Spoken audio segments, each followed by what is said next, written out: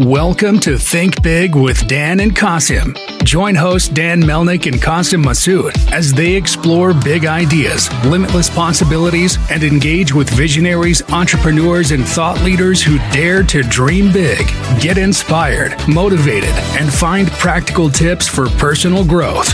Think big, dream bigger, and ignite your potential. All right, welcome to Think Big with Dan and Qasim, and our guest today is Chris Gronkowski. So, Chris, if you want to go ahead and introduce yourself, tell us what you do for a living and where you live. For sure. What's going on, everyone? My name is Chris Gronkowski. I am the CEO of a company called Ice Shaker. We've been around for about 6.5 years now. Got our start early on by getting onto ABC Shark Tank, landing a deal with Mark Cuban and Alex Rodriguez, and kind of took off from there. So we sell insulated bottles, anything from a 1-gallon jug now down to a 12-ounce kids cup at this point, but started as a shaker bottle company to make protein shakes and has just grown from there. And we currently are located in South Lake, Texas. Awesome. So, how did you get the idea to start this company? Well, it was a summer like this summer where it was just ridiculously hot outside. And I came home after work one day. I grabbed a plastic shaker bottle. I went to my local Lifetime Fitness over here in Colleyville. And the bottle, by the time I got there, it was sweating everywhere. I took a sip out of it. My water was warm and it tasted awful. And it kind of hit me at that point, like there's got to be something out there that's insulated that can keep my drink cold, but could also mix and blend powders. So I went home that day figuring, I just jumped on Amazon or on Google. And to my surprise, I finally thought of a great idea that no one had actually done yet. And at that point, I really wanted to kind of figure out how to create it and kind of started that journey right at that point. So, can you talk a little bit more about being on Shark Tank? Like, what was that process like, and how much did it actually help your business? Yeah, Shark Tank's legit. It's a real deal. I got on it super early in the business, so I think it helped me the most because I was so early on. And you can get so much further on with all the exposure from the show. So it was about 6 months in when we actually filmed for the show. The process it's intense. I got lucky that I actually had an email from a former agent when I was playing in the NFL, and they were asking for any former NFL players to jump on the show. So I ended up saving that email. I wrote back to it like 5 years later. It was absolutely ridiculous that I even responded to it that long after I got it, but got a response back. I made a video. I submitted the video, and there was definitely some interest there. So I then had to go through those steps of showing them that the company was legit and that we were a real product. And that point kind of had to go through a bunch of different steps to finally get to the filming out in California. So I got there, filmed, and then it's just like another waiting game. You still don't know if you're going to actually air. You don't know when you're going to air. And you're just kind of hoping that you actually do air because not every episode airs. So pretty intense experience, but definitely worth it. So, before it airs, do they not tell you ahead of time? Like, you're about to probably get all these orders when it's going to be on TV, and they don't let you know when that's going to happen? I always wondered that before because I was a big fan of the show and I'd watch the show and I'd see people sell out of stock. And I'm like, why would you ever sell out of stock when you have this huge moment to just absolutely crush it? So I ended up finding out that they don't tell you if you're going to air until 2 weeks before you air. So that's a big gamble. I mean, if you're a small company and you don't have that much cash flow and end up stocking up, say a year's worth of inventory for this massive moment, but the moment never comes, that hurts. Like that's a tough thing to go through. So a lot of companies will play it safe. They'll try to cram in as much as they can in 2 weeks, but unfortunately they're going to sell out. But they do get pre-orders. They do find a way to somewhat recoup some of that at least. And then you always have the reruns too, so you can always kind of get a little bit of juice from those reruns as well. But overall, that 2 week window, it's really tough to get ready for a show. For sure. So, can you talk a little bit more about, because you play like in the NFL, right? So, what has that, playing in the NFL, how has that prepared you to be a CEO of a company? Man, so I mean, when I was playing, I never thought about even running a company at that point. I didn't know if there would be much crossover when I started. And I mean, the truth is the day-to-day and everything you learn as a football player doesn't really transfer over. I mean, the skills I'm learning as a player is, how to hit a guy, how to study a playbook, how to catch a football. Those are the physical skills that I'm learning. I am at the same time mentally learning discipline and waking up early and putting the work in. So, of course, that mental side of it transferred over. it's kind of a grind. It's a similar grind. It just doesn't have that same physical aspect to it. But the big thing that comes from it is really the structure in the organization that you don't realize that you're in until you leave it and you go into the business world. So everyone in that locker room's there for one reason. That's to win a game. That culture is kind of built into it. When you get in the real world, everyone's not in it to win it. That's for sure. A lot of employees are there to make a paycheck. You really have to build that culture to be a winning culture.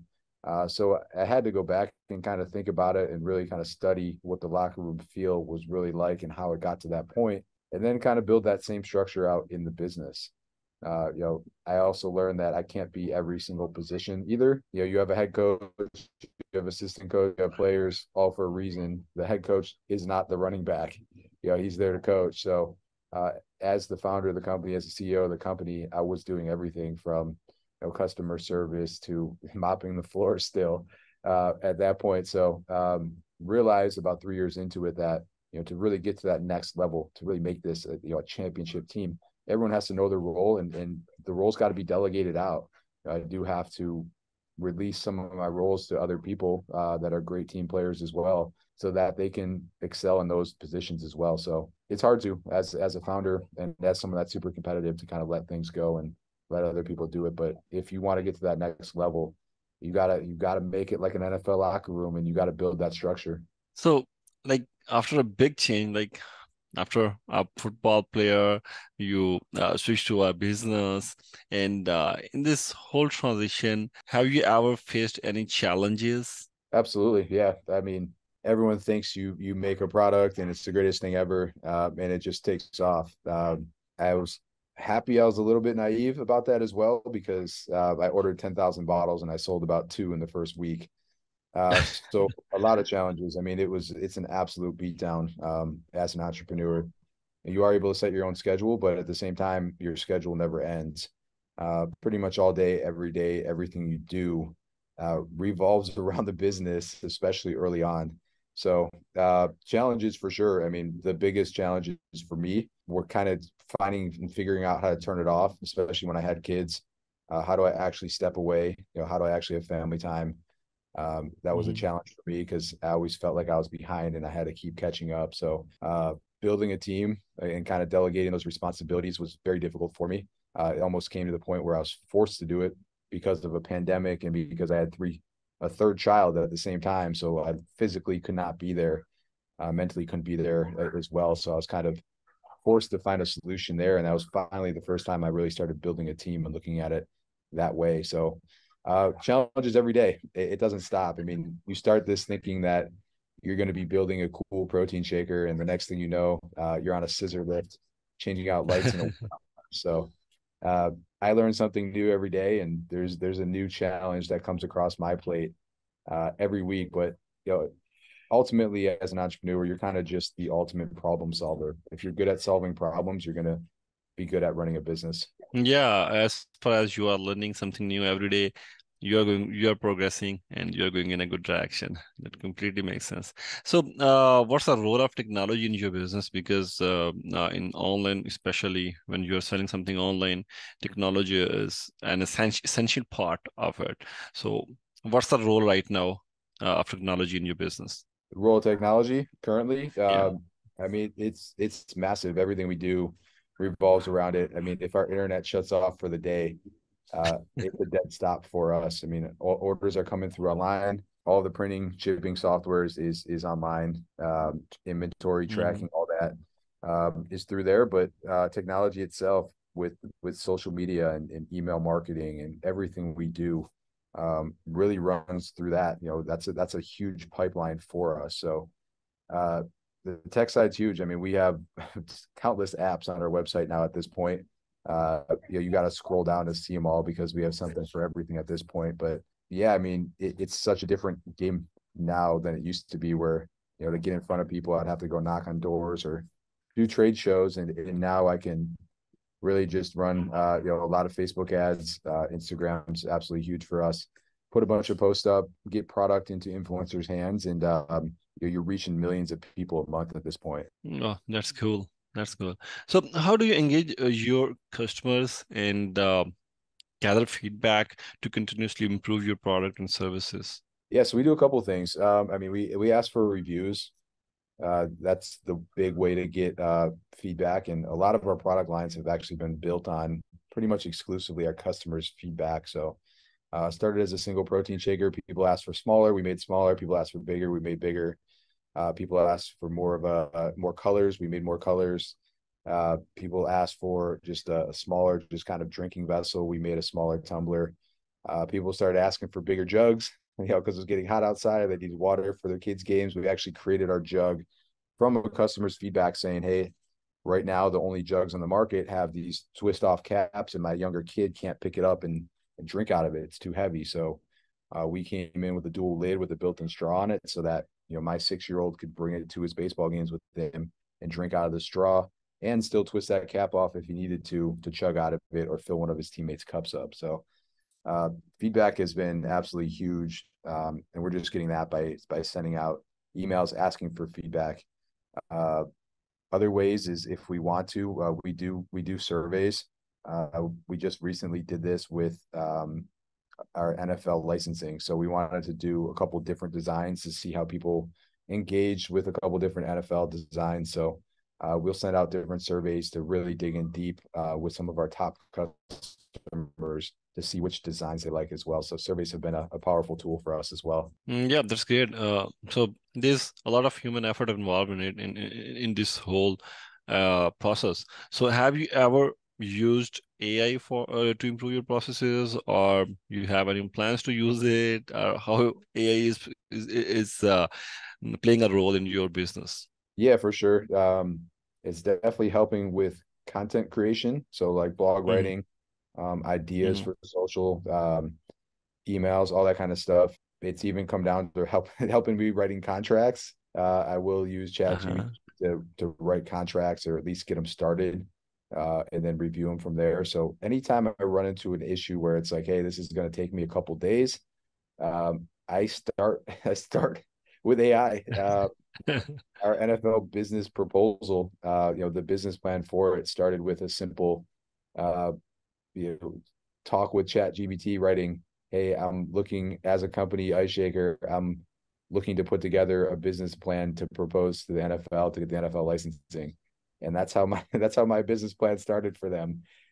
This proposal probably would have took days for me to write up and submit myself, but it took 45 seconds to have a pretty detailed outline that I had to just go in and kind of tweak at that point. So AI is definitely taking a lot of man hours out of it. It's something where I think it's a really good guide. I think you still have to go in though at this point and really perfect what they're giving you, but saves hours of time, if not days at this point. And when you're stuck, it's kind of like the ultimate solution. Okay, I don't know the next steps. I haven't done this before. I don't know where to start. It's like, all right, I know where to start now. I'm going to ask this exact question and see what the AI says back. Cool. So in terms of AI, have you looked at other ways to utilize AI in terms of scalability? I mean, obviously, you mentioned that you're a pretty lean team. So, have you thought about those, like on your website or, have you looked into those things? I know we're currently working with an app that's more of like suggesting products kind of app right now that we're adding to the website. So if you go to the site, the AI is kind of figure out where you're searching, what you're looking at, what colors you're looking at, and then it's going to suggest certain products to you. So that's we're doing a whole new website build out. We're looking to launch it September, October of this year. So we are looking into more and more just kind of AI apps that will help us out on the website. Awesome. So you mentioned social media. So has that been your biggest channel of reaching new customers or Google ads? Like what has been the most effective for you so far? Definitely social media. The reach is just insane. You can get a CPM of $6. You can reach 1,000 people for $6. Like, that's so hard to do anywhere else. At that point, really, it's up to just creating attention grabbing content. How do I actually get that person's attention when I put this impression in front of them? So you can't beat that. I mean, for $6, it's hard to do, but really at the end of the day, I think some of the most powerful stuff that we do though is just events. The events are huge. When you meet someone in person, you shake their hand. It's somebody that's going to remember that experience forever. You really get to tell them about the product. They get to see it. They get to touch it, feel it. And then they're going to tell the story. You know, they hear the story. They go and they tell a friend the story. They tell another friend the story. They become fans of the brand. So I like doing different speaking engagements. That gives me an opportunity to have someone's attention for 30 to 45 minutes and tell the story and how I built it and all my lessons that I've learned from it and help them along the way as well. And then we like to do just events in the community, local pickleball tournaments. We're doing a fundraiser for the youth football program, all stuff that introduces sometimes not even 100 people, but maybe 50 people, maybe a couple hundred, maybe a couple thousand to the brand. But it's a powerful experience because they're there experiencing it themselves in person and getting to meet and shake everyone's hand. So social media for the reach is amazing. And then just live events, in-person events, it's just a powerful tool to really, for us, we consider it just dominate locally. Like we want to dominate our local community and then just let it spread from there. So how do we get in front of as many people locally as possible and let them kind of spread the word for us? And that's by doing these local events like the pickleball and charity events that we're doing. So are most of your events around DFW? And also, I was curious, like, if your brothers are involved, if Rob or anybody else involved with any of your events, or helps out with Ice Shaker. Yeah, for sure. So we try to do most of our stuff local. It's hard. I mean, we'll do trade shows and stuff, and we'll fly to those.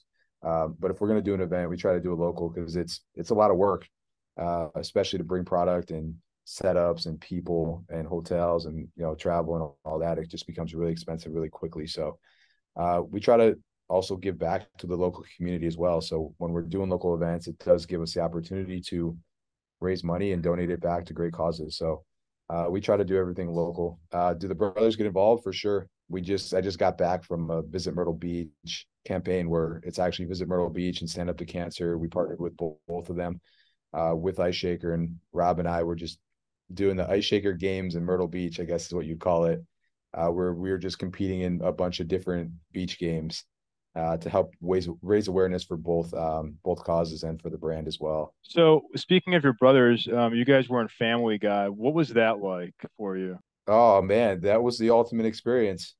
So you got to do a full, like you got to do it professionally, right? For your sound check. So they ended up renting out a full studio here in Dallas for me because I wasn't in LA at the time. I couldn't make it when everyone else recorded. So they set up a studio. I think it was like a couple hours that they booked for it. Got a sound guy, went in the sound room, recorded all this stuff, and probably took me like an hour. And then when it came out, I had one word in the entire show, and that was "Hey." So that was it. So I got one word out of all that. So after an hour recording, they used one word.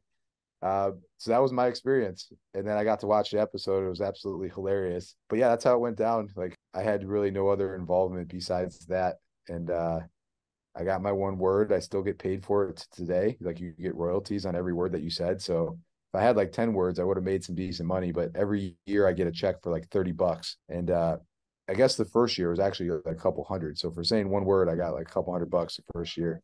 After that, from the reruns, I get like $30 a year. Cool. So in terms of Ice Shaker, what would you say is your top priority? Like you mentioned the website, you're making some change, but in the next 3 to 6 months, like what is your top priority? For us, I think it's continuing to build out the team.